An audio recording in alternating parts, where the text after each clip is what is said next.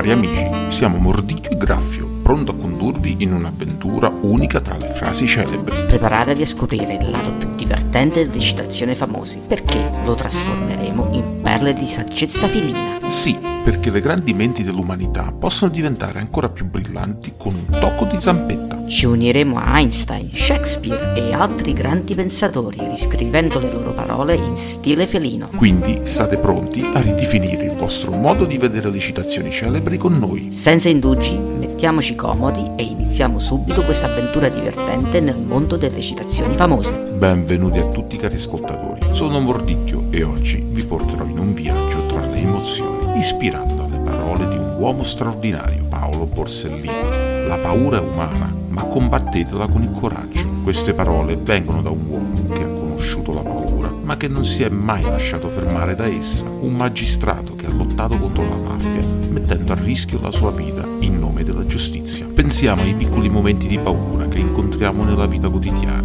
Forse abbiamo paura di parlare in pubblico, di affrontare un colloquio di lavoro o di confessare i nostri sentimenti a qualcuno. Queste paure sono naturali, sono parte della condizione umana, ma come dice Borsellino, dobbiamo combatterle con il coraggio. Il coraggio non significa non avere paura, ma affrontarla. Significa riconoscere le proprie insicurezze e decidere di agire nonostante esse. Pensiamo a tutte quelle persone che, nonostante la paura, decidono di testimoniare in un processo, di denunciare un'ingiustizia o di prendere posizioni in difesa di chi è vulnerabile. Questi sono atti di coraggio, gesti che dimostrano la forza dell'animo umano. Borsellino ci ricorda che non dobbiamo vergognarci della nostra paura. È una reazione naturale di fronte a ciò che non conosciamo o che ci spaventa, ma ci invita anche a non lasciarci paralizzare da essa. Pensate a un atleta che nonostante l'ansia e la tensione decide di scendere in campo dando il massimo, oppure a un artista che, nonostante le critiche, continua a esprimere la sua arte. Questi sono esempi di come il coraggio può vincere sulla paura. Paolo Borsellino è un simbolo di integrità e coraggio e le sue parole sono un monito per tutti noi. Ci ricordano che anche nei momenti più bui possiamo trovare la forza di andare avanti e di combattere per ciò in cui crediamo. Vi ringrazio per avermi accompagnato in questa riflessione. Spero che le parole di Borsellino vi ispirino e vi diano la forza di affrontare ogni sfida con coraggio e determinazione.